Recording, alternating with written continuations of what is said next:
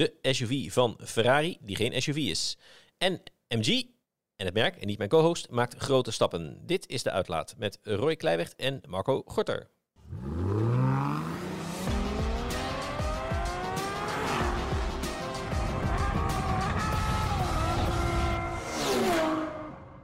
Dag en welkom bij de Uitlaat, je favoriete autopodcast, waarin we ingaan op Autoweek achter de schermen en ons werk. Voordat ik begin, als je vaste luisteraar bent, vergeet je vooral niet te abonneren via je favoriete podcast-app, want dan weet je zeker dat je nooit meer een aflevering mist. Je vindt ons op Spotify, Apple Podcast, Google Podcast en nog veel meer. Een ander leuk nieuwtje, inmiddels ligt GTO nummer 1 in de winkels van dit jaar met gave verhalen over de Lotus Emira, de Rolls-Royce Spectre en een Alpentocht met de Bentley GTC Speed. Vergeet hem niet te halen, of nog beter, neem een abonnement. Marco, welkom weer. We zijn enkele dagen later dan normaal online, op maandag in plaats van vrijdag. En dat is omdat jij de mogelijkheid had om een interessante auto te rijden. Maar daar mocht je pas vanaf vandaag over vertellen. Want jij was afgelopen week namelijk op pad met Lexus. Ja, voor de Lexus RZ450e. Dat zijn een hoop getallen en cijfers. Vertel even voor wie hem niet kent. Ja, hij is makkelijker dan de Toyota BZ4X. Omdat deze is gewoon RZ met hoofdletter 450 en dan een klein e'tje. En BZ4X is met een kleine b, een hoofdletter Z en een hoofdletter X.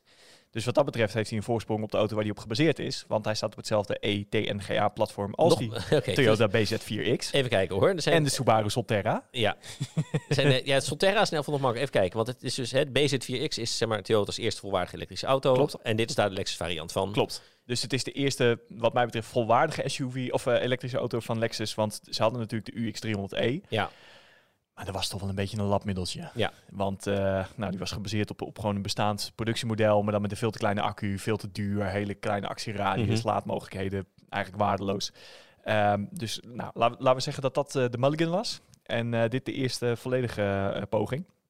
Dus de RZ450e, ja, op dat ETNGA-platform dus, zoals de BZ4X en de Subaru Solterra, maar dan premium uiteraard. En Lexus vult dat in met uiteraard mooie materialen. Hij is altijd vierwiel aangedreven. De BZ4X kun je ook krijgen met voorwielaandrijving. Zo meer vermogen dus? En nou ja, de BZ4X is er wel als vierwielaandrijver, maar dan heeft hij inderdaad minder vermogen dan de vierwielaandrijving van de RZ450e. Dus. Dus je hebt wat meer vermogen, altijd vierwielaandrijving en vooral heel veel gadgets. Ze hebben zo'n panoramadak dat je met een druk op de knop lichtdoorlatend kan maken. Ja. Nou ja, dat is niet 100% nieuw, maar wel vrij uniek. Ja, Mercedes, Porsche hebben het, ja. Precies. Straalpanelen voor de voorste inzittenden. Dus dan heb je echt directe stralingswarmte op je in plaats van dat je het interieur verwarmt. Ja. Nou, op zich geinig, alleen, en daar begint het een beetje, ze zeggen dat die twee panelen, die kosten 240 watt, zeg ik even uit mijn hoofd. Ja. Als je de cabine zou willen verwarmen, kost dat 5 kilowatt. Ja. Dat vind ik vrij veel. Maar goed, dan zou je zeggen, dan bespaar je dus best wel wat. Best wel wat. En desalniettemin is die auto gewoon niet zo heel erg efficiënt. Want hij zit fabrieksbraaf iets rond de 17 kilowattuur per 100 kilometer. Nou, netto accumucapaciteit van 64 kilowattuur. Dan komt die WLTP 440 kilometer. Ja. Hij kan met 150 kilowatt laden. Het zijn allemaal geen cijfers waarvan ik denk, nou, het is niet slecht. Maar ik reed met die auto en mij bekroop een enorm Mercedes-Benz EQC en Audi e-tron gevoel. Ja. Dat je denkt, het is niet waanzinnig slecht of zo. Maar voor een premium merk is het te weinig. Want een premium merk moet, omdat het een premium merk is en het dus meer kost, een beetje in de voorhoede lopen. Dat moet iets kunnen wat de concurrentie niet of bijna niet kan. Dus heel snel laden, heel ver komen, heel efficiënt zijn. En dat zit er allemaal gewoon niet op. Dus wat je krijgt is een BZ4X met wat mooiere materialen en wat leuke gadgets. Ja. Maar het rijdt niet heel bijzonder. Hij is niet bijzonder snel, niet bijzonder ruim. Nou, ik zei al, hij laat niet bijzonder snel. Hij is niet bijzonder efficiënt. Ja, dat gaat hard. Het is wel een verhaal wat we wel vaker horen bij, laten we zeggen, bestaande spelers, hè? Die elektrisch gaan. Dit maar niet allemaal. Kijk, en de grap is, Mercedes had dat dus ook met de EQC, maar het kwam op een gegeven moment de EQS. En dat was nou echt een auto waarvan ik zeg, die bracht iets, een actieradius, een efficiëntie, een CW-waarde, wat er gewoon niet was. Ja. En deze auto komt dan nog weer later, want hij zou eigenlijk vorig jaar al geïntroduceerd zijn. Nou, dat is waarschijnlijk wegens onderdelen tekorten. Ze zeggen bij Lexus, we wilden hem zo perfect maken als we hem kunnen krijgen. Ik denk, nou, als je hem een jaar uitstelt en dit is waar je uiteindelijk mee komt, dan wil ik niet weten hoe die vorig jaar was geweest, denk ik. Want het valt nu eigenlijk al een beetje tegen. Dan komt hij in zo'n gat terecht dat ik denk van, ik heb helemaal niks tegen premium merken. Helemaal niet. Ik snap heel goed dat mensen er extra geld voor willen uittrekken. Maar ik kan niet één aanwijsbare, meetbaar criterium benoemen waarop deze RZ beter is dan, laten we zeggen, een Kia EV6. Ja. Dus waarom zou je dat dan doen? Want het kost ook geen klein geld. Het is gewoon €65.000 vanaf. Oei, ja, dat is wel veel. Ja. Welk formaat moet ik ongeveer aan denken? Nou ja, bijvoorbeeld zo'n EQC FPS. Ja. Het is wel een vrij forse auto. Ja. Maar ook dat is natuurlijk voor elektrische auto's niet uniek. En ja, dan brengt het wat mij betreft een beetje te weinig. Het enige wat er komt in 2025 is een volledig steer-by-wire systeem. Dus er zit achter het stuurtje, dat is dan ook zo'n vlinderstuurtje à la Tesla Model S. Ja, dat is een jookster, ja, precies. Ja, en achter dat stuurtje zit een sensor en een elektromotor. En die staan dan niet in fysiek contact met de voorwielen. Dus dat geeft via kabels de data door aan een elektromotor op de vooras.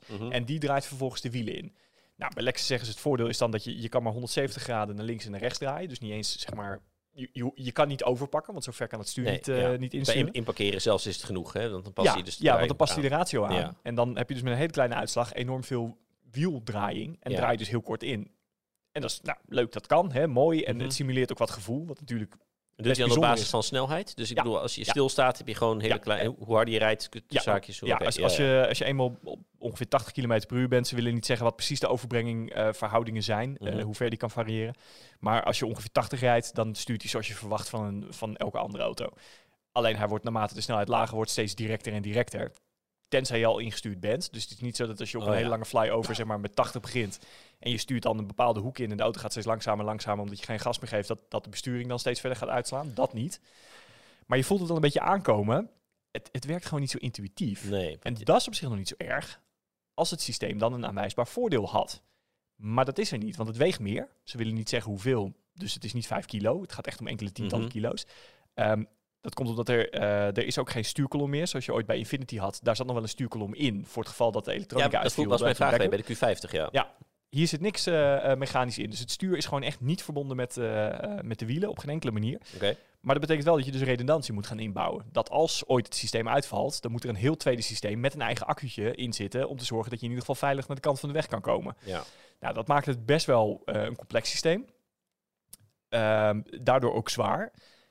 Hij is ook niet efficiënter, want qua energieverbruik is het ongeveer hetzelfde als een conventionele setup met elektrische stuurbekrachtiging. Dus ja, wat is dan precies het voordeel voor de consument? Wat was hun antwoord op die vraag? Nou ja, zij zeiden, dan moet je gaan denken aan bijvoorbeeld, je hoeft nooit meer over te pakken. Ik zei, nee, maar... Dat is nog niet iemand we hebben niet de hele lezerspost brieven gehad van mensen. Ik heb weer een auto gekocht waar ik moest overpakken bij het achteruit inparkeren. Dat, plus dat je hebt dat jooksteer. Dus als je achteruit rijdt, heel veel mensen, inclusief mezelf, draaien dan hun hele lichaam. Dus je draait Eén rechtsaf. arm, precies, één arm achter de bestuurdersstoel en dan kijk je door de achteruit naar buiten. Maar je hand moet dan op de kwart voorpositie blijven, want je hebt een jooksteer. Dus dan kom je in een hele vreemde stuurhouding te zitten. Nou, dat is een nadeel, maar mijn grootste bezwaar is dat je weet nooit helemaal zeker wat de besturing doet. Want de ene keer is hij hyperdirect en de andere keer niet. En ik geloof best wel dat dat op termijn wendt. Maar ja, dan kom ik terug bij het punt wat ik net maakte. Maar waar is nu het voordeel? Het is niet efficiënter, het is niet lichter. Minder intuïtief. Het is minder intuïtief. Ja. Dus wat biedt het dan? Kijk, ik snap het van Toyota wel. Want als je dit systeem zou bouwen, dan zou je op een gegeven moment 1 stuurinrichting kunnen bouwen. En dat kun je toepassen in alles van een iGo tot een LS. Ja. In theorie. Je hebt een Lexus stuur en je hebt een Toyota stuur. Maar de inrichting erachter is helemaal precies hetzelfde. Ja. Dus vanuit Toyota begrijp ik de wens wel. Maar voor de consument zie ik hier de voordelen niet van in. Ze wilden ook niet zeggen wat het eventueel extra zou gaan kosten. Maar reken er maar op dat dat ook niet tientjes werk gaat zijn. Ik zou niet weten waarom je dat daarvoor zou betalen. Want het levert je gewoon niks op. Nee, ik ben het helemaal eens. Ja, ik heb in de video ook van de Model S Plaid, die natuurlijk ook zo'n dingen heeft... optioneel inmiddels gezegd dat ik 1 groot voordeel heb ontdekt. En dat is dat mensen die voor het eerst bij instappen zeggen... wow, wat heb jij een vet stuur. Nou, het is een gadget.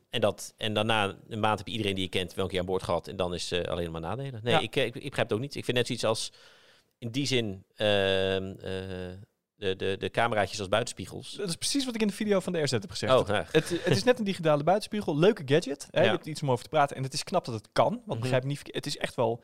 knap dat als je rijdt, dat je ook het idee hebt dat je gevoel hebt in het stuur. Terwijl het stuur zit helemaal niet vast aan het wielen, dus dat kan niet. Ja. Dat simuleert hij allemaal. Dat is een goed gaming stuur, zeg maar. Dat is een precies. Fanatec ding. Ja. Dat is heel knap dat het kan. Maar knap is niet een voordeel. Het is ook heel knap dat je het hele alfabet achterstevoren in 1 boer kan uitspreken, zeg maar. Maar ja, daar verdienen ook geen mensen geld mee. Ja, dan ga je er weer opscheppen over wat je zelf kan. Ja. Ik moet toch een beetje mijn eigen talenten ventileren, nietwaar? Ja, raar. En dan plus wat je zegt, eigenlijk een groter probleem is of het afleidt van het feit dat het verder qua elektrische auto, dat het allemaal niet zo geweldig wauw is. Het is niet slecht, maar net wat ik zeg, ik zou niet weten waarom je hier €65.000 op zou stuk slaan. En dat is dan de instapversie, die is verder goed voorzien hoor. Daar kan ik ze echt niet op betrappen. Maar ik denk dat als je voor €60.000 naar die Kia dealer gaat, krijg je een heel riant uitgeruste EV6. Ja. Die is efficiënter, kan sneller laden. Ja, waarom zou je dan? Nou, dan zie ik daarom omdat, en dat geldt niet zozeer voor mij, want ik vind de EV6 wel een fijn ding. Ik vind ook omdat hij fijn rijdt. Maar ook mensen vinden die Kia dan te veel plastic fantastic. Weet je wel, en die Lexus ziet er dan mooi uit. Ja, maar zo mooi is die Lexus van binnen dan ook weer niet. Hij is mooier dan een Toyota, hij is ook mooier dan de Kia. Maar het is niet... Het is geen Audi. Het is geen Audi Q4 e-tron, zeg maar. Nee. Q4 e-tron vind ik dan niet helemaal het goede voorbeeld. Want die is ook nog wel vrij hard qua plastics. Maar het is geen Audi e-tron, of wat nu zeg maar de Q8 e-tron wordt. Nee, en het is ook geen Mercedes. Nee, het is wel oké. Een groot deel van wat je zei, dat was deed me erg denken alsof hier Cornelis zat die zijn verhaal over de DS3 e-trons aan het vertellen was. Ook premium en geld. Maar dan kijk je naar range en dat soort dingen, denk je nou. Dan kijk je naar de prijzen en je haalt er dat, hij noemde dan van Tesla Model 3 zet je ernaast. Ik hoorde reclame voor, weg ging toe voor de DS3 e-trons die dan alle ervaring uit de Formule E toepast. Denk ik nou, qua efficiency en elektrotechniek. Die komt van Lucid voor een deel bijvoorbeeld. Hè. Daar kunnen ze bij DS ook nog wel een stapje verder. Want ja, dat platform kennen we ook nog niet als het meest efficiënte platform. Nee. Als we kijken naar range, vooral beloofde range versus wat je daadwerkelijk rijdt en zo. Ja, hebben die gevestigde spelers wel een paar problemen. Nou ja, het is nogmaals, het kan over 2 jaar allemaal anders zijn. Hè? Want toen de EQC kwam, dacht ik ook wel, Mercedes, dat had verder moeten voorlopen. En 2 jaar later of zo, of 3 jaar later kwam de EQS en toen hadden we het nergens meer over. Ja. Dus het kan wel. Maar dan zie ik meer in de aanpak zoals Porsche die doet. Dat je gewoon zegt, we zetten in één keer een Taycan neer. Ja. Nou, we weten dat we Tesla op range zeg maar niet gaan verslaan. Maar dat doen we met prestaties. Vooral herhaalde prestaties en laadsnelheid. En gewoon rijddynamiek. Gewoon, hij rijdt het is gewoon echt exact. Dat zo close tegen 9,5 turbo zat, hebben het naast elkaar gezet. Nou ja, precies. Dat is bijna persoonlijke voorkeur, maar verder was het... Maar dan heb je wat. En dit is, nogmaals, ik kan niet iets meten, iets vertellen waarvan ik zeg, nou, objectief is hij daarin beter dan alle andere concurrenten. Ja. Dat is gewoon niet. En zelfs zuinigheid, hè? Dat was natuurlijk waar Lexus Toyota voor prat op konden gaan, maar dat heeft hij dan ook niet. Nee. Lastig verhaal, lastig. Plus dat er een nieuwe speler aankomt, daar gaan we het zo even over hebben, die ervoor zorgt dat wat gevestigde orde mensen zich flink achter de oren moeten krabben. Dat... geldt dus er niet bij Lexus in de auto waar we het nu over gaan hebben. Want terwijl jij Lexus reed ik wat anders. Ik was in Italië, Noord-Italië in de Dolomieten. En ik reed daar met een nieuwe Ferrari. En niet zomaar één. Ik reed met de Ferrari Purosangue. De SUV van Ferrari nooit zou komen, die je ook geen SUV mag noemen. Wat volgens iedereen doet. Dat als je maar vaak nog zegt, je mag het geen SUV noemen. Dan gaat iedereen vooral uitleggen dat je het geen SUV mag noemen. Ja, dat is een beetje, denk niet aan een roze olifant. Ja, precies. Dus dat is wel grappig. Denk je kan het zelf moeilijk maken. En ook who cares, weet je wel. Ja, dat was de auto dat ik heel nieuwsgierig naar was. Want wat gaan ze ervan bakken? En het was een geweldige ervaring. Want het is echt... Ja, je leek voorzichtig positief in de video, viel me op. Ja. Nou, het is gewoon belachelijk. Dat het nodig is, dat het kan. Maar het is echt een waanzinnige auto. En wat voor mij de doorslag gaf, vergelijk van... is het nou een Ferrari, rijdt als een Ferrari? Dat ik denk, nou, hij vervangt de GT4 Lusso. En hij rijdt dynamischer dan die GT4 Lusso. En hij biedt meer rijplezier dan die GT4 Lusso. En hij biedt dus ook meer bruikbaarheid en comfort. Dat zijn dat niet specifieke Ferrari dingen. Maar ik denk, als die GT4 Lusso dus gewoon een Ferrari was, is dit het ook. En het mag wel voor het geld. Vanaf prijs Nederland €504.000. Maar dat is geen probleem, want je kan waarschijnlijk toch al niet meer kopen? Niet waarschijnlijk, je kan niet meer kopen. Precies. Ja, hij is nog niet officieel uitverkocht, maar ze hebben de order intake stilgelegd. Ja, want ze wilden ook wel, kan ik me herinneren, er zit wel een productiecap op die Purozang. Hè? Ze willen heel specifiek niet dat het zeg maar de Cayenne wordt van Ferrari. Nee, dat het meest beschikbare auto, maar maximaal 30% of zo van precies. alle Ferraris worden. Ze maken 10 auto's per jaar. Maar los van die productiecap hebben ze ook gewoon van, je kan niet zeggen hij is gelimiteerd, maar je wel gewoon, je fabriek heeft een max. En ze zouden in theorie nieuwe orders kunnen aannemen, maar zeggen, er kunnen inmiddels geen leverdatum meer toezeggen. In de zin van, je krijgt hem wel, maar misschien duurt het 4 jaar, misschien 5 jaar. En dan zeggen ze, dat als we niet kunnen zeggen, je krijgt hem dan en dan, een keer voor teken een paar maanden, dan geen orders meer aan. En dan gaan ze over een jaar wel weer eens kijken. Goed, water stroomt altijd het laagste punt bij dit soort dingen. Dus de grijze handel doet altijd zijn werk. En hij zal vanzelf her en der opduiken. Al is het maar omdat sommige mensen meteen te koop zetten. Of sommige dealers wereldwijd het zelf doen en zo. En het mooie is dat hij dus bizar veel duurder is dan bijvoorbeeld een Lamborghini Urus, een Aston Martin DBX. Dat zijn niet bepaalde goedkope auto's. En dit ding is gewoon met gemak een ton duurder vanaf. En dan krijg je een optielijst erbij.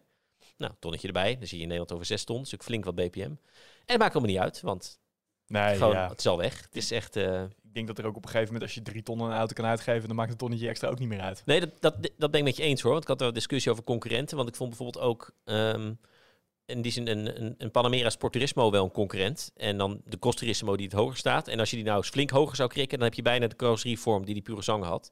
Zeiden mensen, ja, maar die kost maar de helft. Ik zei, ja, maar als jij op een gegeven moment 30 miljoen hebt en je wil een sportieve alleskunner kopen, ja, wat koop je dan? Dan kan je wel zeggen van, ik koop een RS6 en die kost maar de helft van een Rolls-Royce Cullinan, maar je wil iets sportiefs hebben en dan, ja, zoveel is er niet, hè? Nee, dan wordt het ook een beetje, dan kun je ook een Kia EV6 GT kopen. Ja. Dat is ook snel.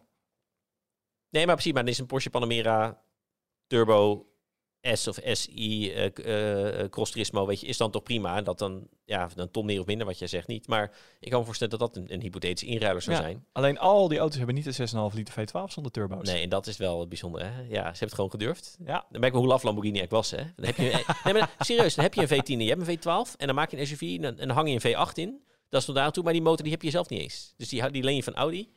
Nou ja, dat vind ik niet. En Ferrari die gewoon zegt van, ook niet een Ferrari V8 met turbo's, nee, gewoon een atmosferische V12. Iets geknepen, slechts 725 pk. Iets minder toeren dan in de 812 en zo. Iets meer koppel onderin. Hij klinkt ook braver. En dat is relatief gezien. Die 812 klinkt ook wel heel schel. Ja, weet je. Ook gaaf zeggen 3,3 naar de 100, 10,7 naar 200. Dus een Model X plat rijdt hem volledig zoek. Who cares? Dat zou geen Ferrari-eigenaar meer op laten staan, toch? Dat je dan, ik weet eigenlijk niet wat een Model X plat naar de 200 doet. Nee, maar aangezien ik de S heb gemeten in uit mijn hoofd iets van 6,5 of zo, of 6,8, denk ik meer dan 8 seconden, denk ik. Ja, oké. Maar goed, in ieder geval, de kans dat hij het onder de 10 doet is best wel aanwezig. Dat durf ik wel, die gok durf ik wel aan, 100%. Ja, precies. Ja. Nou, oké. En, maar ja, hij is natuurlijk snel zat. Maar vooral het rijden is heel bijzonder. Ze hebben de hele bijzondere actieve dempers ondergezet. Waar een soort kleine elektromotor in zit, die zo snel werkt dat ze de hele demper eigenlijk soort van kunnen verlagen, verhogen. En de demping kunnen vertragen en versnellen, zeg maar. Dus of een wiel kan hard worden ingetrokken als je over een drempel gaat. Maar ze kunnen ook bodyroll zodanig tegengaan dat de hele anti-rolstangen zijn eruit. En ze zeiden van, dat is iets unieks. Maar goed, McLaren het klinkt een beetje als wat McLaren doet. Ja, alleen daar zijn zeg maar, die dempers dan nog hydraulisch verbonden links en rechts. Bij Ferrari niks. Gewoon alleen computergestuurd verbonden, zeg maar. Dat de hele auto weet wat doen. Ja, dus hij is heel comfortabel. En ondertussen heeft hij nou geen bodyroll. Het hele gewicht valt daardoor ook weg, zeg maar. Omdat het, ja, die motor ligt ook achter de vooras. En je kan lekker mee hoeken en bocht uit. Lekker een beetje dwars gaan en zo. En het is een beetje nep, want het wordt allemaal voor je geregeld. Maar je merkt het niet, hè. Ik vind ook in een Audi RSQ8 bijvoorbeeld, die kan ook heel hard de hoek om. Door dat torque factoring en zo. Maar ik zeg, het voelt alsof je Rommelke zit op je bijrijdersstoel. En er komt een lantaarnpaal en hij steekt zijn arm uit. En daar zwiept die auto de hoek om. Dus het werkt top, maar het voelt niet naturel, zeg maar. Nee. En in die Ferrari wel. Het voelt allemaal natuurlijk. Het voelt gewoon inderdaad of je in een lage, lichtere auto zit. Lichte directe besturing, typisch Ferrari. Hoe zwaar is die? 2100 kilo. Ja. Dat is wel heel veel. Ja, nou, het enige waar ik merkte was met aanremmen, want er stond op winterbanden. En dat is ook het enige waar ik zo'n beetje merk dat die winterbanden had niet helemaal. Want als je geforceerd is de tractie wel eerder verbroken dan op semi-slicks op droog. Maar goed, we reden ook door de sneeuw. Tenminste, we hebben een paar graden boven nul. Ja, ongelooflijk. Ook mooi, dat zitten winterbanden onder, maar dan wel formaat 3,15 breed en 23 inch. Weet je wel. Ja, nou ja, het qua rijden viel die zo niet tegen. Het was allemaal zo onvoorstelbaar goed. En dan heb je die aandrijflijn erbij met de achtertrapsbak van de SF90 aan de V12 gekoppeld. Ja, dat is allemaal wel top. Ja, en wat moet je er verder van zeggen? Dat hij geen navigatiesysteem heeft, hoe vind je dat? Nou, ik ken het systeem met de 296 GTB en volgens mij is dat hetzelfde systeem. En het probleem is een beetje, het klinkt raar om bij zo'n auto te gaan zeiken over het multimedia systeem, maar het is net als wat je bijvoorbeeld bij de Golf GTI hebt. Nee, het draait niet op het multimedia systeem, maar het eist zo'n prominente rol op, omdat je er niet omheen kan. Ja. Dat je je er wel aan gaat ergeren. En dan wordt het wel echt een minpunt. Want ik kan me herinneren dat ik wilde even CarPlay aanzetten. Want ik reed 10 km per uur harder dan de toegestaande maximumsnelheid met de 296 GTB. Dus ik dacht, ik wil niet geflitst worden. Ja, oké, ja, tuurlijk. Ja. Maar als je dat doet, dan valt dus de toerenteller weg. Ja, exact. En mijn probleem, ja. En als je 10 km per uur harder wil rijden dan de toegestaande maximumlimiet, dan wil je ook wel eens weten wanneer je precies moet schakelen. Ja. En dan is dat gewoon lastig. En ja. Dus ik ben het helemaal eens. Exact dit had ik ook. Ik reed een bergweg en dan wil ik mijn toerenteller in beeld. Maar ik wil ook weten waar de route op de bergweg die met links en rechtsaf gaat. Exact. Ik kon die allebei, ja. En dan zijn 2 schermen ineens wel heel handig. Ja. Of je pakt de opzet zoals Audi ooit deed met de R8 en de TT. Mm-hmm. Dat je wel 1 centraal scherm hebt voor je neus. Maar nog steeds toerenteller maar dat je in beeld. inderdaad wel altijd een toerenteller en een snelheidsmeter in beeld houdt. Ja. Of je gebruikt een head-up display, ook prima. Maar in ieder geval dat er meerdere informatiebronnen zijn. En daarin gaat Ferrari wat mij betreft een beetje te ver. Ook omdat alle bedieningselementen op het stuur zitten. Vreselijk. Als je Dus dan hele priegelige knopjes en haptisch. En, terwijl je aandacht zou niet in de auto moeten liggen. Je aandacht zou voor de auto moeten liggen. Er komt nog bij, jij zegt ook, hè, net als in de golfreten, ieder draait het niet om een Ferrari. Maar ik vind, het draait het juist wel om in de Purosangue, die zo multi-incept. Dat is gewoon een vakantiecar. Hè. Je kan je gezin achterin, dan moet je niet meer dan 2 kinderen hebben, want hij heeft maar 2 stoelen achterin, nooit een achterbank. Maar er kunnen wel mensen mee. Ja, en dan wil je juist wel een beetje navigatie en multimedia. Ja, en zo. precies. Dit zou zeker voor de prijs die Ferrari ervoor in gedachten heeft gewoon in orde moeten zijn. En dat is het niet. Ja, nou wil ik wel zeggen dat natuurlijk bij Ferrari dit zelden op orde was. Natuurlijk in de moet ik even goed nadenken. Het was maar in de GT4 Lusso was een best voor vrij begrippen extreem goed multimedia systeem in. Ik weet even niet in de F8 was het heel klein, maar het ging nog wel. Maar bijvoorbeeld in de 812. Ja, was het ook allemaal heel mager eigenlijk. Nee, dus dat is het ook. Voor een auto van 4 ton is het interieur dat ik denk, nou, weet je wel. Dat zijn interieurs bij Ferrari altijd geweest. Het is altijd, ik bedoel, het is natuurlijk ook van origine, zijn ze straatauto's gemaakt om de racerij te bekostigen. Dus dat interieur ziet er ook uit als dat van een raceauto. Ja. Zo is Lamborghini ooit begonnen. Ja, want die dachten dat even allemaal anders te gaan doen. Maar qua materiaal is mooi hoor, maar carbon en leer, het ziet er allemaal mooi uit, maar meer van de ergonomie is er gewoon niet. Nee. En die was er bij de GT4 vond ik eindelijk wel. Eigenlijk een mooi systeem, ook goede navigatie erin. En overigens dat ze die navigatie eruit hebben gehaald. Want zij zeggen, iedereen gebruikt toch zijn telefoon. Dat zullen ze wel een keer zeggen naar mijn klanten. Ja. Helemaal goed. Maar de uitvoering werkt gewoon niet. Nee. Want ik gebruik van navigatiesysteem in auto's om te testen hoe het werkt. Maar het is gemakkelijker om gewoon Apple CarPlay te gebruiken. Nee, ik zou ook iedereen aanraden, als je de keuze hebt bij zeg maar een B-segmenter of zo, heb je nu heel vaak gewoon een simpel multimedia systeem met CarPlay. Ja. En dan kun je €1000 extra betalen en dan heb je geïntegreerd navigatiesysteem. Nou, ik zou iedereen adviseren, hou die €1000 lekker in je zak. Ja. Want CarPlay in principe veroudert niet. En het werkt prima. Nee, exact. En dat is hun ding ook. Ze doen geen over-the-air updates vanwege privacy. Dus ze zeggen, het is nog niet actueel. En ze zullen wel enquêtes hebben gedaan bij klanten. Van wat gebruikt u liever? Ik denk ook niet dat de Ferrari-eigenaar daar nou per se... Daar kan ik me nog iets van voorstellen dat de Ferrari-klant daar niet op zit te wachten. Maar een fatsoenlijk werkend navigatiesysteem, zeker voor een auto waar je inderdaad wel mee op wintersport gaat. Ja. Dat lijkt me toch wel een... Over op wintersport gaan. Er zit natuurlijk 4-wielaandrijving op. Ja. Maar dat is ook weer een heel bijzonder systeem. Want de motor ligt voorin. Dan heeft hij een kardanas naar achteren toe. Daar ligt de versnellingsbak. Ja. En dan heeft hij een tweede versnellingsbak die niet in verbinding staat met de versnellingsbak achter. Dus er is geen kardanas weer terug. Nee. En die drijft dan de voorwielen aan. Ja, en die heeft dan 2 versnellingen. 2 voor de vooruit en de achteruit. Oké. Dus de achteruitversnelling. En dan... En wat ze zeggen, de 2 en de 4 van die andere bak qua bakverhoudingen, zeg maar. Dus als je in 2 rijdt, kun je 4-wielaandrijving hebben. En als je in 4 rijdt, kun je 4-wielaandrijving hebben. Nou ja, theorie en zijn achteruit. Maar ook in 1 bij wegrijden zal het wel moeten natuurlijk. Alleen, dat doet hij met koppelingsslip, regelt hij dan de wielsnelheid voor, zeg maar. Maar het is dus een directe verbinding van de motor naar voren. Ja. Dus inderdaad, om te voorkomen dat ze heel last naar voren moest. Ze hadden dit al op de FF en de GT4 trouwens, in hetzelfde systeem. Het is ook geëvalueerd. Maar ook zo'n systeem dat dus met een koppeling in één keer van de motor naar voren gaat. Ja, bijzonder. Ja, en je merkt verder niks van. Dus hij schakelt, want je rijdt in principe gewoon met 8 uur aandrijving. Kan zeggen, dan kan ze ook 100% van de kracht. En alleen bij of tractieverlies voor, of je hebt hem al in de Manettino in de stand eisen staan. Dan zal hij natuurlijk dat veel sneller doen. Of als je drifthoek te groot wordt. Dat hij door heeft van, nou red je het niet meer zonder voor. Dus zelfs met alle systemen uit. Het is ook een beetje jammer, want je hebt alleen maar sport en alles uit. Terwijl bij bijvoorbeeld een F8 en zo heb je sport, race. Dan heb je nog ASR off en dan alles uit. Dus heb je nog 2 extra tussenstanden.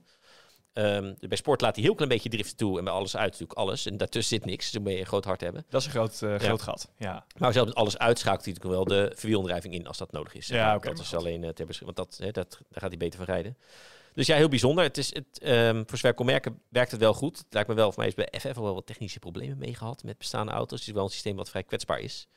Dus, als jij een koppeling hebt die je eigenlijk bijna permanent moet laten slippen, daar kan hij niet heel veel beter van worden, lijkt me. Maar goed, daar zullen ze ongetwijfeld... Nee, dat klopt, maar hoe vaak schakelen de voorwielen bij, hè? Dus geen idee, dat weet ik dus niet. Want ook voor mij boven de bijvoorbeeld 200 heb je dus altijd 100% achterwielaandrijving. Dat doet hij niet eens meer. Het is echt bedoeld voor inderdaad off-road rijden of als het even glad is. Dat is altijd korte tijdelijke momentjes, zullen dat goed zijn. En dat zal minder zijn. Alright. Ja, dus ja, weet je, we hebben het heel lang opgewacht. En ze zeiden overigens wel van, je kan zeggen, je hebt zo lang gezegd van we komen niet met een SUV. En zeiden ze ja, maar goed, daar zeiden we bij, want dat kan niet als een Ferrari rijden. En met deze nieuwe ondersteltechnieken kan het wel. Dus dat vind ik nog niet eens de kromste banaan die ik ooit heb gehoord. Nee, ik ook niet, want het snijdt wel hout. En natuurlijk ook iets met, ze maken nu veel meer auto's, we zijn beursgenoteerd en bla bla bla. Maar het is... ik bedoel, uiteindelijk weten we allemaal dat de reden is, we willen centjes verdienen. En het gaat nou eenmaal het makkelijkste met de SUV. Maar ik vind het vooral heel slim dat ze zeggen, we moeten het laten rijden als een Ferrari. Want ik bedoel, is een bedrijf in Duitsland, dat kon al heel lang SUV's laten rijden als een Porsche. Ja. Maar dan zeggen van ja, nee, maar dit en met de V12. En dat vind ik nog best wel een slim stukje En hoe goed marketing. een Cayenne ook rijdt, het rijdt ook niet als 911. Nee, het rijdt niet als een 911, maar een 911 rijdt ook niet als een Ferrari. Dus net wat ik zeg, ik vind het heel slim dat ze zeggen, we willen het laten rijden als een Ferrari. We willen het niet laten rijden als een sportwagen. Ja. Want ik bedoel, dat konden andere fabrikanten al wel vrij aardig. Ja. Maar we willen het laten rijden als een Ferrari. Ja. Dat vind ik een heel slim stukje Ja, marketing. klopt. En het is, als we vonden dat de GT4 was natuurlijk wel de braafste Ferrari die er was. Maar goed, als dat dan gold als een rijder als Ferrari is, geldt het voor deze ook. Het is een nieuwe wereld. Hij is ook een stuk lager dan andere SUV's. Weet je ook, de banden zijn zo breed dat als je dan de achterdeur open doet, hij heeft suicide doors trouwens, ook elektrisch doe je die dicht, dan valt een deel van de band ook open. Dus zo zit de koets over de band heen, zeg maar. Dus dan zie je al een deel van die achterband, zie je al. En zo. Het zijn echt van die conceptcars met van die gigantische wielen waar de auto in verdwijnt. Zo oogt hij in het echt. Nou, het is ook, het heeft meer eigenlijk iets van een allroad dan van een echte SUV. Het zit een beetje in het midden. Ja, mijn ding was inderdaad ook meer qua vorm van de neus. Een SUV-versie van de Porsche Panamera Sport Turismo. Ja, precies. En ik las elders in Engels verhaal van die auto, zeiden ze ook een BMW M5 Touring Allroad. Weet je wel, dat je dat zou... de RS6 Allroad. Ja, nee, precies. Dat is ook een beetje... Dat zou dan concurrent zijn. Audi trouwens ook nog wel een keer doen. Maar goed. Ja, je hebt al de RSQ8 natuurlijk. Dus dat is dat eigenlijk al. Ja, maar dat is dan toch wel... Q8 is een... Maar de M5 ligt de motor ook ver naar achter. Audi heeft natuurlijk dat blok op de neus. Maar ja. Oké, nou ja. Dus, genoeg over deze V12. Zullen we het over een andere V12 hebben? Ja, precies. Dan het V12 is voor iedereen. Nou, gewoon omdat het leuk nieuwtje vond ik het, terwijl gisteren. Dat de opvolger van Aventador, daar gebeurt wat ik altijd hoopte. Voor mij heb ik het zelfs in Genève nog wel eens gezegd toen ze zeiden, we gaan ooit naar hybrides. Hij krijgt weer een V12, maar dan met een stekker en een elektromotor eraan. Nou, ik zeg je geweldig, want dan houd je atmosferisch kabaal. En dat is wat je wil hebben als je een Aventador koopt. Of een Aventador opvolger. Nee, helemaal eens. Hij krijgt trouwens niet 1 elektromotor, maar 3. Ja joh. Eentje op de versnellingsbak achter en dan 2 op de vooraas. Ja.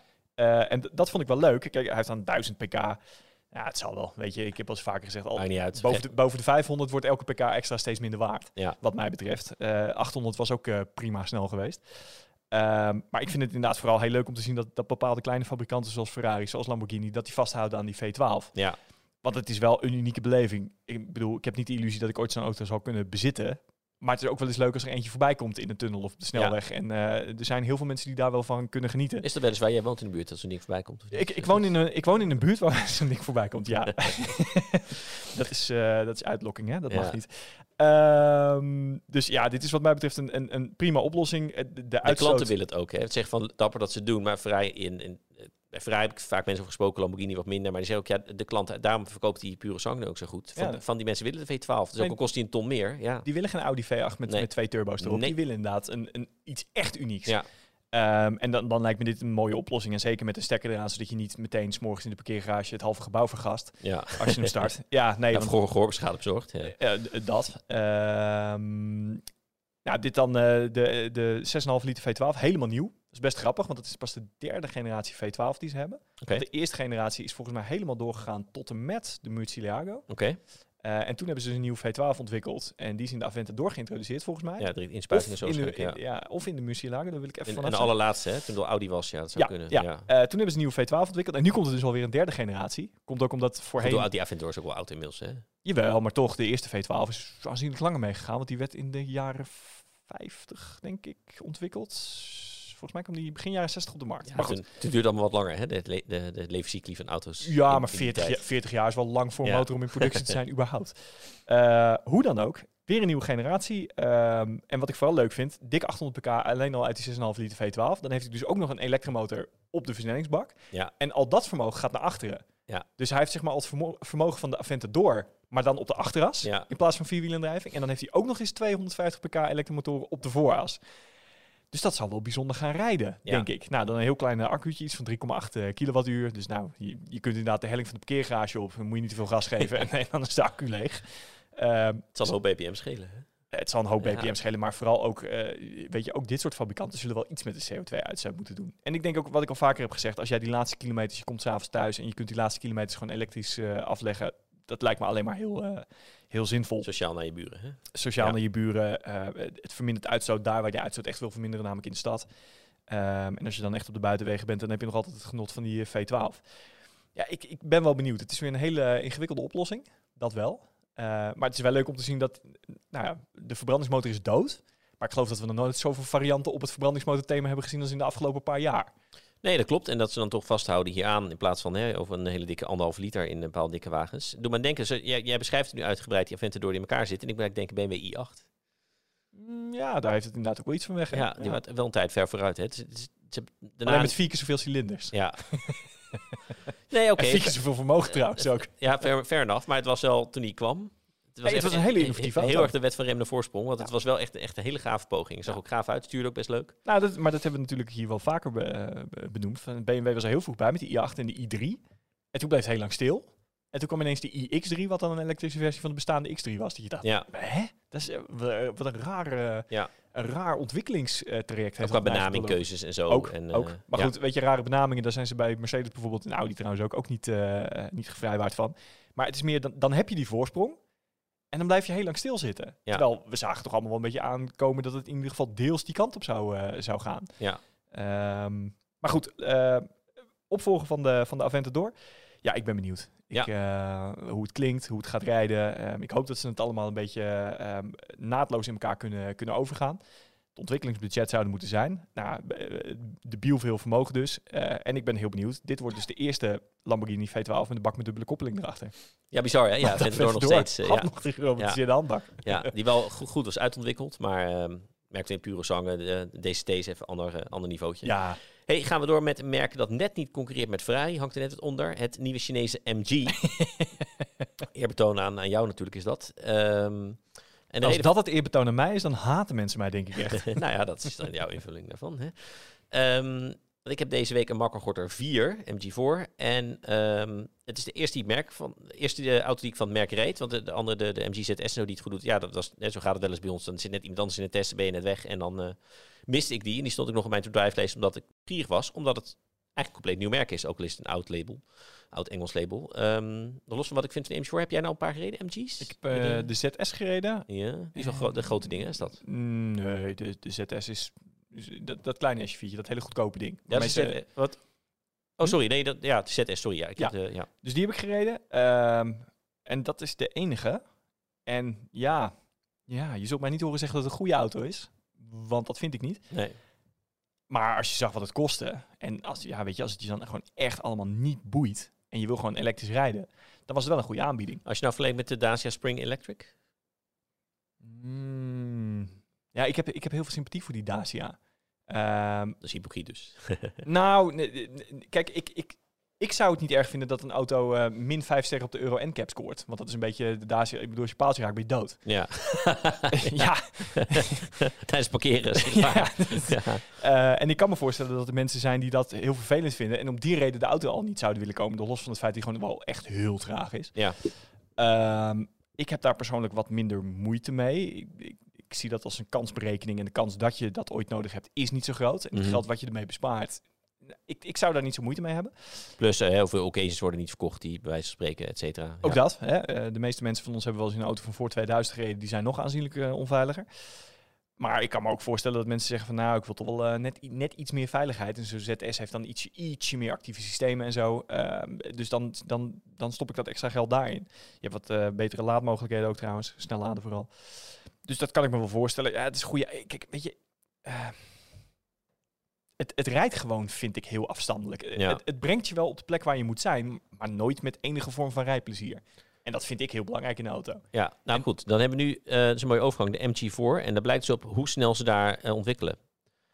Want het is echt een van de grootste verrassingen van dit jaar voor mij, deze auto. Ja, echt. Hij rijdt ontzettend goed. Hij heeft 8-wielaandrijving. Het is eigenlijk een grote hatchback, zeg maar. Een beetje C-segment en wel ruim opgezet. Dus eigenlijk ook heel ruim. Het is een soort Nissan Leaf, hè, eigenlijk. Ja. Nee, ik vind het gewoon meer een... nee, dat vind ik niet. Ik vind hem een beetje de Megane E-Tech meer qua vorm. En die is dan nog wat verhoogd, maar hij oogt lager als zodanig. Het is gewoon een heel ruim opgezette hatchback. Zoals het niveau wat een elektrische Golf had moeten zijn, zeg maar. Oké. 200 pk, dus op de achterwielen. Tussen de, nou we zeggen, 350 en 400 kilometer reële range. Ook best netjes. Een verbruik met gemak onder de 20 kilowattuur duikt. Ook denk zeker niet slecht. En het laden, voor mij heb ik ook snel laden tot 130 kilowatt of zo. Wat voor dit segment ook oké is. En ja, maar de accu zal ook inderdaad niet zo groot zijn, hè? Nee, dat is in de rente aan, hoor. Hij heeft voor mij iets van 60. Moet ik even snel. Ja, precies. Maar 64 kilowattuur. Nou, dat is wel heel wat. En is dan totaalpakket, zeg je nou, dan ga je rijden. En hij stuurt verrassend leuk.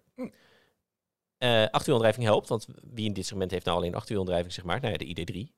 Maar misschien deels bewust en deels onbewust. In China hebben ze ook altijd gezegd, ja, je moet zorgen dat een auto leuk rijdt. Dan krijg je wat meer aandacht en dan leeft zo'n ding. Dat is goed, zeggen ze. Maar hij is iets te eng.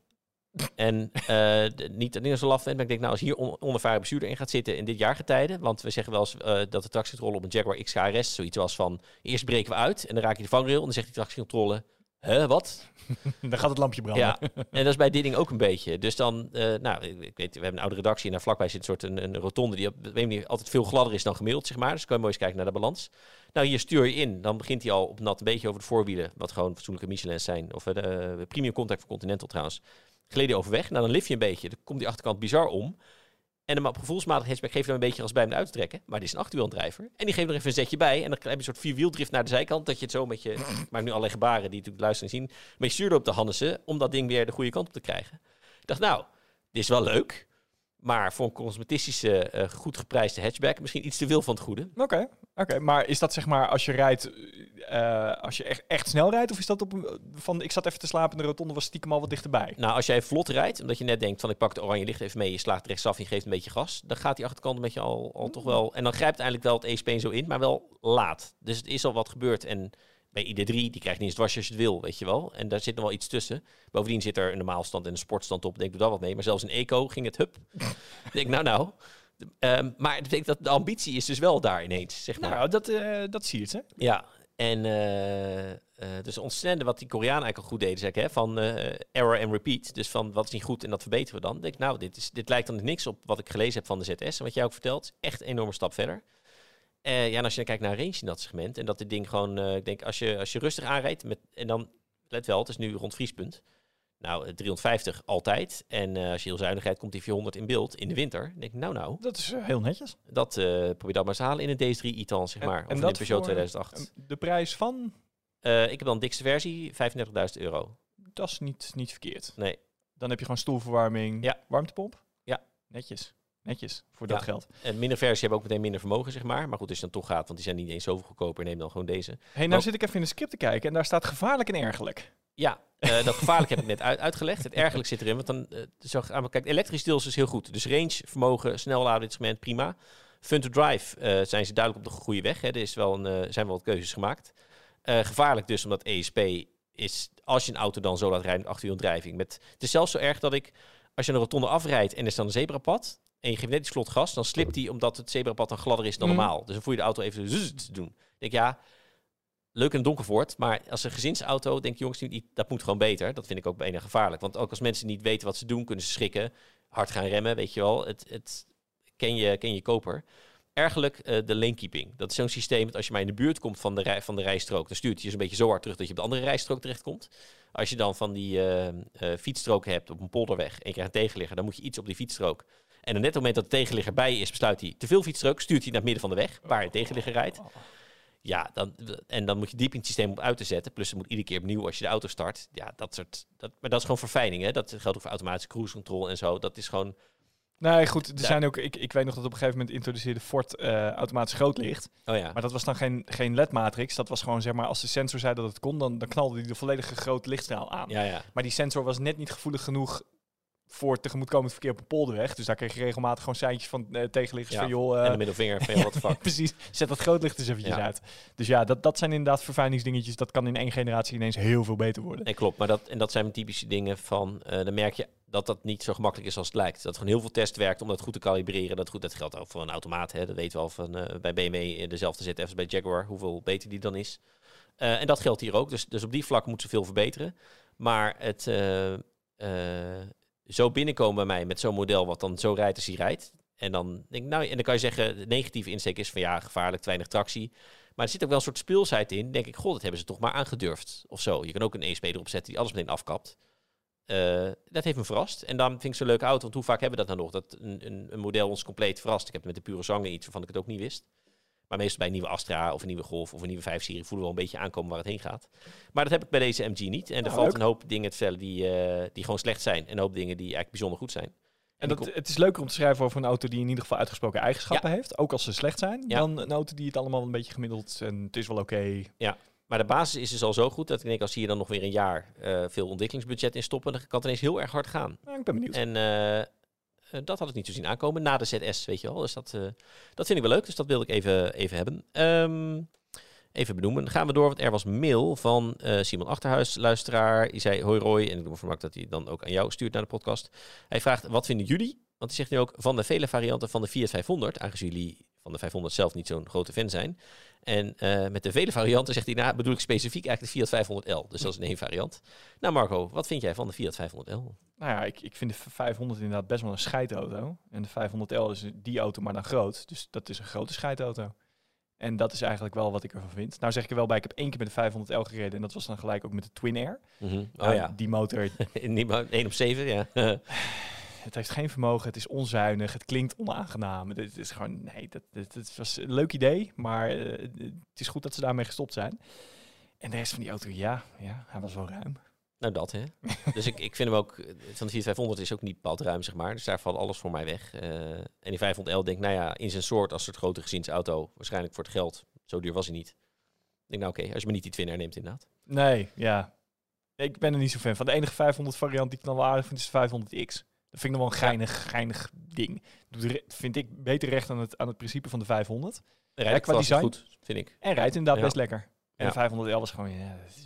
En ik vind het zo waar in het segment, maar misschien was het omdat ik een Honda E bij had, die elektrische Fiat 500 niet eens zo slecht als ik had gedacht. Oh, maar daar kan ik ook... Daar heb ik niet gereden, maar daar kan ik best inkomen. Want één van de grote nadelen van de 500 zijn de aandrijflijnen die erin geleverd zijn. Die waren gewoon allemaal heel erg meh. Ja. Nou, elektrische aandrijflijn kun je wat minder aan vernachelen, zou ik willen zeggen.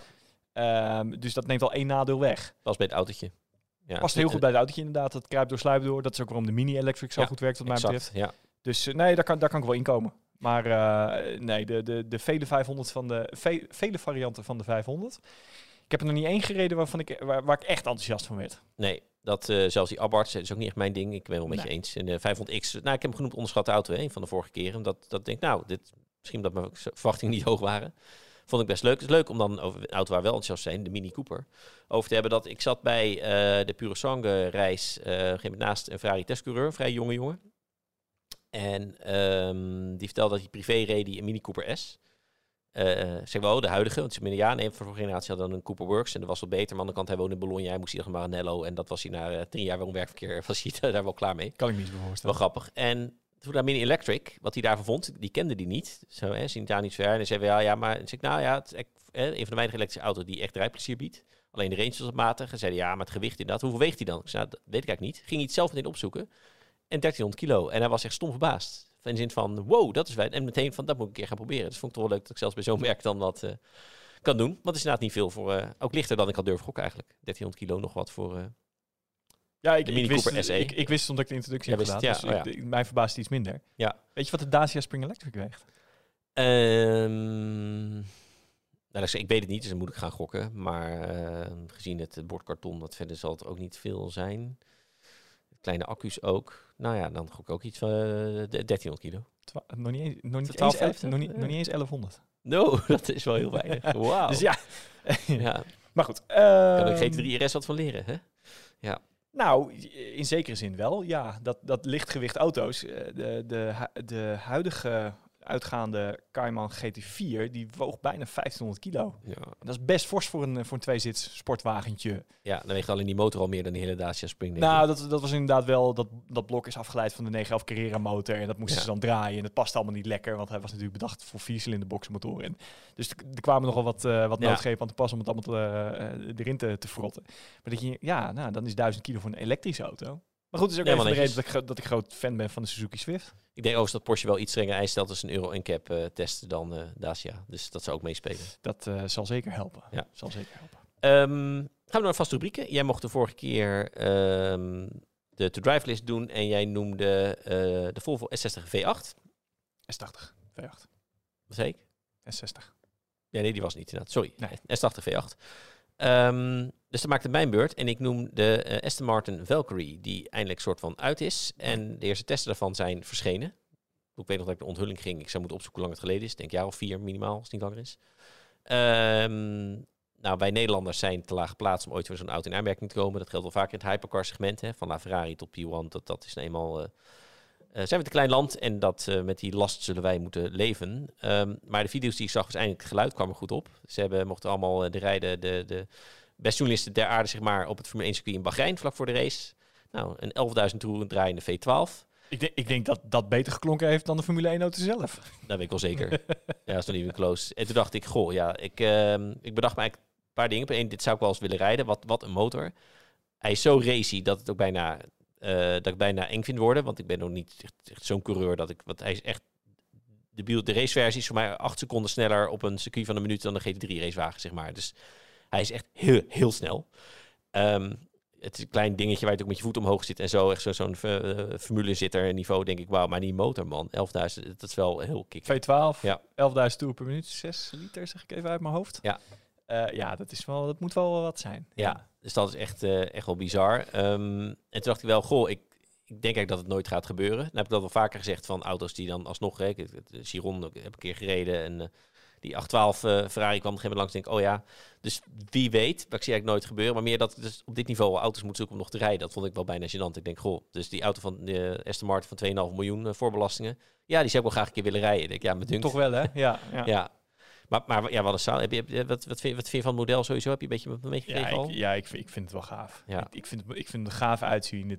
Dit soort projecten trekt mij wel. Het is heel extreem, heel gefocust.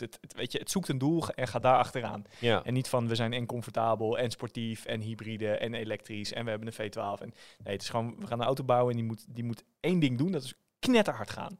Nou, hij heeft een accu'tje en een elektromotor. Hè? Ja, dat is waar. Ja. Dat is waar, ja. Hij heeft ook elektrische ramen. Ja, nou, is het zo? Denk ik niet eigenlijk. Dat zeg ik wel. Ik denk het niet. inderdaad ook niet. Nee. Maar mij trouwens een beetje... Kijk, we hebben ook de T50 van Gordon Murray. En die is eigenlijk meer gemaakt voor openbare weg. Als een soort McLaren F1 opvolger.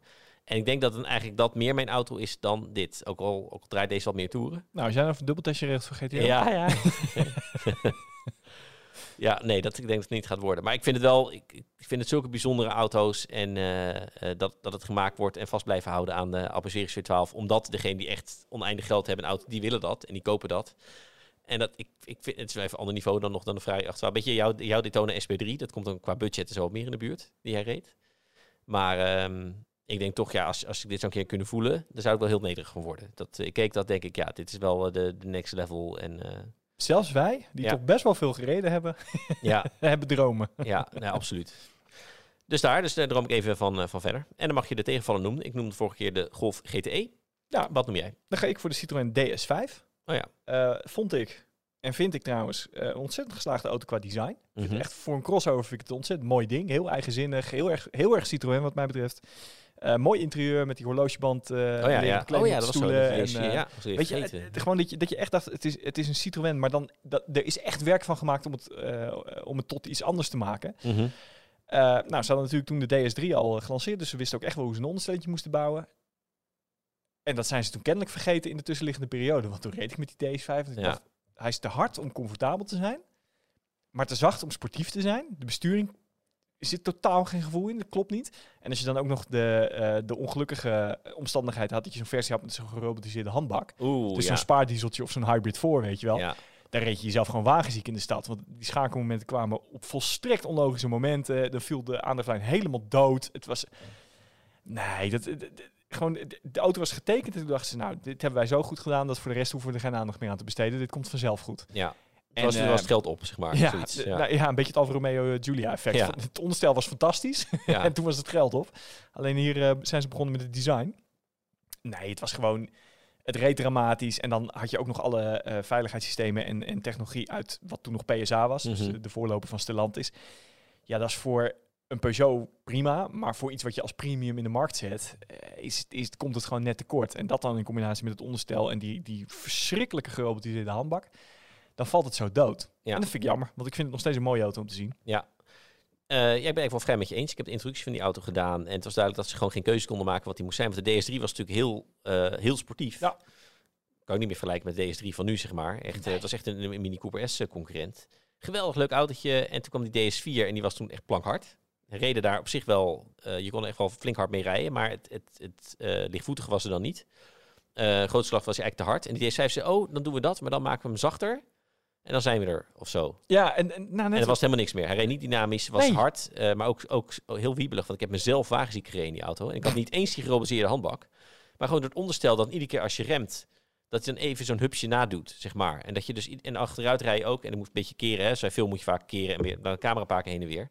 En op een gegeven moment de cameraman, die ging me ook bellen. Van ja, waar blijf je? Ik zei, ja, ik moet even een momentje voor mezelf. Ik hang even over de vangrail. Ja, want ik werd gewoon helemaal van het gedijn van die auto bij het steken en keren werd ik helemaal niet goed van, zeg maar. En dat was een heel raar effect waarbij de veer was heel hard, maar de demper was heel zacht. Ja. Dus wat er dan gebeurde is, als je bij het stoplicht, normaal met een auto kom je bij stoplicht, kom je aan. En als je dan eenmaal stilstaat, dan komt de neus omhoog. Ja. En dan sta je stil. Maar dit ding kwam de neus omhoog, ging weer omlaag en kwam weer omhoog. Ja. Dus het was net zo'n soort hobbelpaard waar je op zat. En dat is heel naar. Ja, nee, net wat ik zeg, daardoor was hij te hard om comfortabel te rijden, maar te zacht om er sportief mee te kunnen rijden. En dan wordt het gewoon niks. En dan die gerobotiseerde handbak erbij. Wat een ongelofelijke scheidauto. Ja, ik vond dat... het is de tweede keer dat je die typering gebruikt, deze podcast. Nou, vandaag. It all came back to me. Ik moet wel zeggen, ik vind de huidige Citroën C5X vind ik een mooie revanche voor wat dat had moeten zijn. Die vind ik helemaal heel erg gelukt. Precies, maar die heeft gewoon een keuze gemaakt. Ja. Gewoon, we gaan een hele comfortabele auto maken met bijzonder design. Ja, nou, prima. Ik zou hem niet kopen. Maar het is wel een coherent geheel. Zeker. En ik zou hem ook zelf niet kopen, maar ik zou met mensen die hem overwegen wel aanraden. Als je een heel comfortabele auto zou ik doen, want hij is net ook ruim. Plus hij is dus comfort zonder dat hij heel week is. Precies. Dat Mercedes zo goed kan. En dat is bij Citroën is dat wel eens een probleem. Hij is echt comfort op een hele goede manier uitgevoerd. En dat had bij de DS5 al gemoeten. Ja. Dus. Nou, kijken wat jij de geen scheidauto vindt. Mag jij door voor een onderschatte auto. Ik noemde de Skoda Yeti volgende keer. En jouw keuze valt op de Renault Twingo RS. Oeh. En dat vond ik gewoon een ontzettend gaaf ding. Heel klein formaat hot hatch met een 1.6 atmosferische motor, 120 pk. Ja. Het is een van de allerleukste hot hatches die ik ooit heb gereden op de openbare weg. Gewoon dat je hebt niet te veel vermogen. Hij is ook heel klein, dus op een dijkweggetje heb je ook niet de hele dijk nodig om zeg maar het onderstel uit te wringen. En ik snap dat hij het niet goed deed, want hij was best wel duur. En hij zag er niet zo leuk uit ook. Nou, ik vond het best... moet ik wel zeggen, vooral de Gordini-trim, dus die blauwe met die witte strepen, witte wielen, dat vond ik gewoon wel gaaf. Maar het was wel een A-segmentetje, dus het was een heel klein autootje. En ik snap wel dat mensen die in de markt zijn voor hot hatches... Ja, als jij een jongen van 25 bent en je hebt een beetje budget en je wil wat leuks, dat je niet in de auto gaat rijden waar je tante ook in rijdt. Maar dat was een beetje het probleem. En dus het had net iets dikker... Goed, dan, qua geld kon het niet. Nee, precies. Ja, maar dat was juist het leuke. Dat ze toch hebben gezegd, dat weten we wel, maar toch gaan we deze maken. Ja. Want om te rijden... was hij bijna net zo leuk als de grotere Clio RS van de derde generatie. En dat zegt wel iets. That's high praise. Ja. En dat motortje was lekker vinnig. En weet je, ik heb wel sympathie voor dat soort autootjes. Dat is ook zo'n autootje waarvan gezegd wordt, oké, we hebben een idee. En die kant gaan we op. Ja. En we gaan geen concessies doen. We gaan het niet op een bepaalde manier toch nog proberen er iets anders in te verwerken. Nee, dit is het idee. En dat gaan we bouwen. Ik weet niet meer hoe duur die was, maar dat is mij denk ik voor dat de BPM te ellendig werd voor dat soort autootjes. Ja, maar we hadden het al wel over dik €20.000 voor een A-segmentetje. Ja. En dit was in een tijd dat A-segmentjes nog 10, 12 kostte, weet je wel. Maar het was echt een circuittijgertje was het zelfs. Ja. Het was echt ontzettend goed ding en een secret buy-tip eigenlijk. Als jij een funcar zoekt en is occasion te krijgen. Zeker. Want het is ook wel going strong, want hij was echt circuitwaardig in zin van niet naar 2 rondjes op. En dan koop je al iets wat qua onderhoud nog soort van te doen is. Dat en heel veel dingen, omdat hij zo licht is en niet zoveel vermogen. Je hebt ook geen sperdifferentieel nodig. Nee. Want je hebt niet zoveel vermogen. Dus het maakt er niet uit dat hij dan aan de buitenkant begint te schaatsen als je gas geeft. Weet je net zo'n 6pk-kart, weet je wel. De truc is gewoon nergens remmen. Nee, precies. Maar dat is het hele verhaal. Je hebt gewoon altijd alleen maar vol gas. Ja. En dat maakte hem wat mij betreft, net wat ik zeg, op de openbare weg is het echt een van de allerleukste hot hatches die ik ooit heb gereden. Ja, vind ik eigenlijk wel de geheimtip van de podcast deze week. Ben je onder 30 en wil ik wel leuk, ik koop gewoon Twingo RS. Vast wel te vinden. Het zou iets op, dan zeg je wel, misschien zijn ze dan staan er maar €200 te kopen of zo. Dat zou ook nog zo maar kunnen. Maar dan kun jij een van die twee zijn. Ja, nee, absoluut aanraden. Gewoon gaan halen. Oké, gaan we kijken naar de intro's. Wat gaan we nog doen? Wat hebben we net gedaan?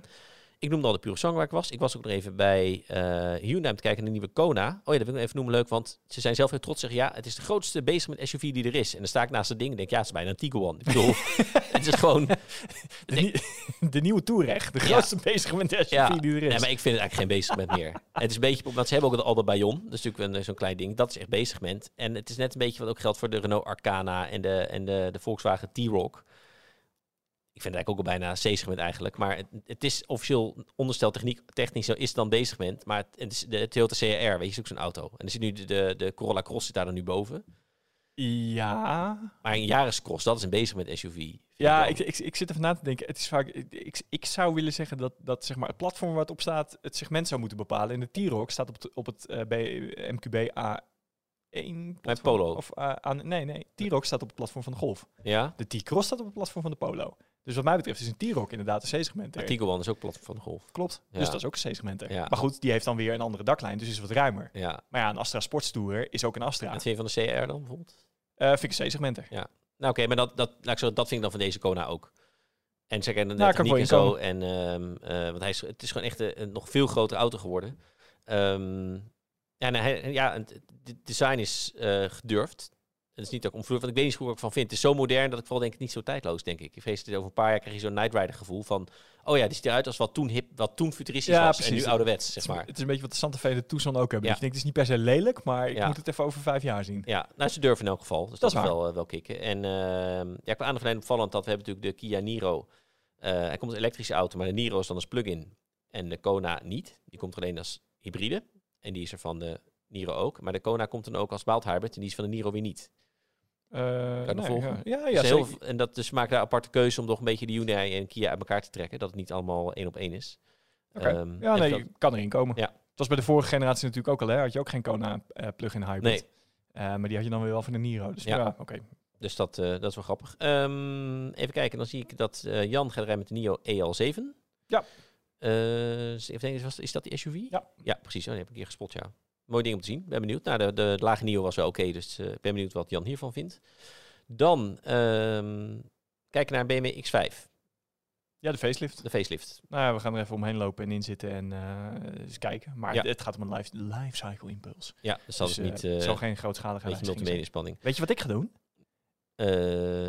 Nou, ik gok dat jij gaat rijden met een Mazda CX-5. Ja, dat klopt. Dus, dat zie ik hier staan op mijn lijst. Dat is de modeljaar-update. Ja. Hij krijgt mild hybrid motoren. Maar de reden dat we daar naartoe gaan is dat er ook een CX-60 met die 6-cilinder diesel staat. Ah. En die gaat natuurlijk in Nederland... hij staat niet in de prijslijst. Daar gaat hij waarschijnlijk ook nooit komen. Maar dat lijkt me nou wel de aandrijflijn. Een 6-cilinder inlijn, diesel, in de CX-60. Dus toen dacht ik, nou, dan ga ik voor één reis. En dan maak ik 2 verhalen. Met de lifecycle of de modeljaar-update van de CX-5. En de CX-60 met de motor die volgens mij het allerfijnst gaat zijn voor die auto. Ik heb er zo'n zin in. Ik ben benieuwd of het onderstel ook beter voor wordt. Ik kan me haast niet anders voorstellen, want het scheelt geloof ik 200 kilo. Oh ja. Dus nou, van 200 kilo minder gaat elke auto eigenlijk beter rijden. Dat is wel waar, ja. En ik kan me niet eens herinneren wanneer ik voor het laatst een 6-cilinder diesel heb gereden. Dat is echt heel erg lang geleden. Ik denk een keer in een X5 of zo. Ja, misschien onze duurteste wel. Ja, dat ja. Daarom denk ik aan X5. En die had ik wel een test ook nog ooit tegen de GLE. En daar lag dan ook zo het is in dan, zeker 3 jaar geleden dat ik een 6-cilinder diesel heb gereden. Zie je nog in coronatijd, hè? Ik denk nog wel meer dan dat. Iets om leuk op te zoeken voor de volgende podcast. Wanneer reden wij voor het laatst een 6-cilinder diesel? Dan kijk Steven Meulers gast hebben. Die kan er vast wel iets over vertellen. Die lepelt dat zo op. Absoluut. Misschien wel een keer doen. Vraag of je gewoon even 10 minuten kan meedoen alleen voor dat onderwerp. Kijk wel leuk. Misschien als hij kan, dan gaan we dat gewoon proberen. Even over die. Dat is toch leuk? Doen we dat gewoon. Oké, niet heel veel tijd meer. Wat even leuks om te zien is dat Cornelis gaat rijden met de gefacelift versie van de Alfa Romeo Giulia. En Stelvio ook, maar die Giulia interessanter. Ja, ben toch benieuwd. De auto heeft wel een zwak. Ik moet zeggen, ik heb wel een zwak voor die auto. Want hij stuurt zo leuk. Zeker, ja. Dat ik hem wel meer gun. Maar hij is gewoon veel te duur. En, ze hebben nu, 4 jaar extra tijd gehad. Dus misschien dat nu de rest van de auto ook is uitontwikkeld. Ja, maar facelift maakt hem niet ruimer of zo. Nee, nou oké, dat hij niet ruim is, dat vind ik eigenlijk nog het minst erger. Ik bedoel, een 3-serie, dat is nou ook niet... Nee, fair enough, ja. Nee, multimedia is wel beter. Ja. Nou, ben benieuwd. Het is wel... Ik heb alleen positieve dingen te zeggen als ik aan die auto denk qua rijden in elk geval. En wat leuk is, want we hebben net genoemd, de D3 e-trans komt naar de redactie. Voor mij gaat Cornelis die test doen. Ja, klopt. En halen we bij een MG ZS. Ja, klopt. Dus dat is ook leuk. Kijken wat dat is echt een leuke test. Maar die krijgt ook de DS3 krijgt nu de nieuwe elektrische aandrijflijn van het Stellantis concern. Ja. Dus met 156 pk zeg ik even uit mijn hoofd. Dus iets meer vermogen, iets grotere accu, maar het goed is ook iets efficiënter. Ja. Want dat is toch een beetje de Achilleshiel van die Stellantis producten. Kijk, dat je niet ver komt, nou ja, Allah, maar dat zo'n ding voor een bezig moment rond de 20 kilowattuur per 100 verbruikt. Ja, nog meer, vrees ik. Dat is wel heel veel. Ja. Dus kunnen ze kijken tegen de nieuwe wereld hoe ze dat gaan doen. Oké, nou dan zijn we er wel voor deze week. Heb jij nog een vraag of een opmerking voor de luisteraar, Marco? Nee, deze week niet. Helemaal goed. Dan dank jullie allemaal voor het luisteren het hele jaar. Laat vooral even een review achter als je luistert via de Apple-app of Spotify. Zowel in tekst als met een 5-sterren review. Dat helpt ons erg op weg. Nu hebben we in die reviews wel wat commentaar gekregen op de audio-kwaliteit van de podcast. Waren we niet mee oneens. Die hebben het te harte genomen. En wat ons betreft is het nu stukken beter. Dus laat even weten als je daarmee eens bent. Feedback wordt zeker gewaardeerd en dat pakken we op. Dank en tot de volgende keer. Dag.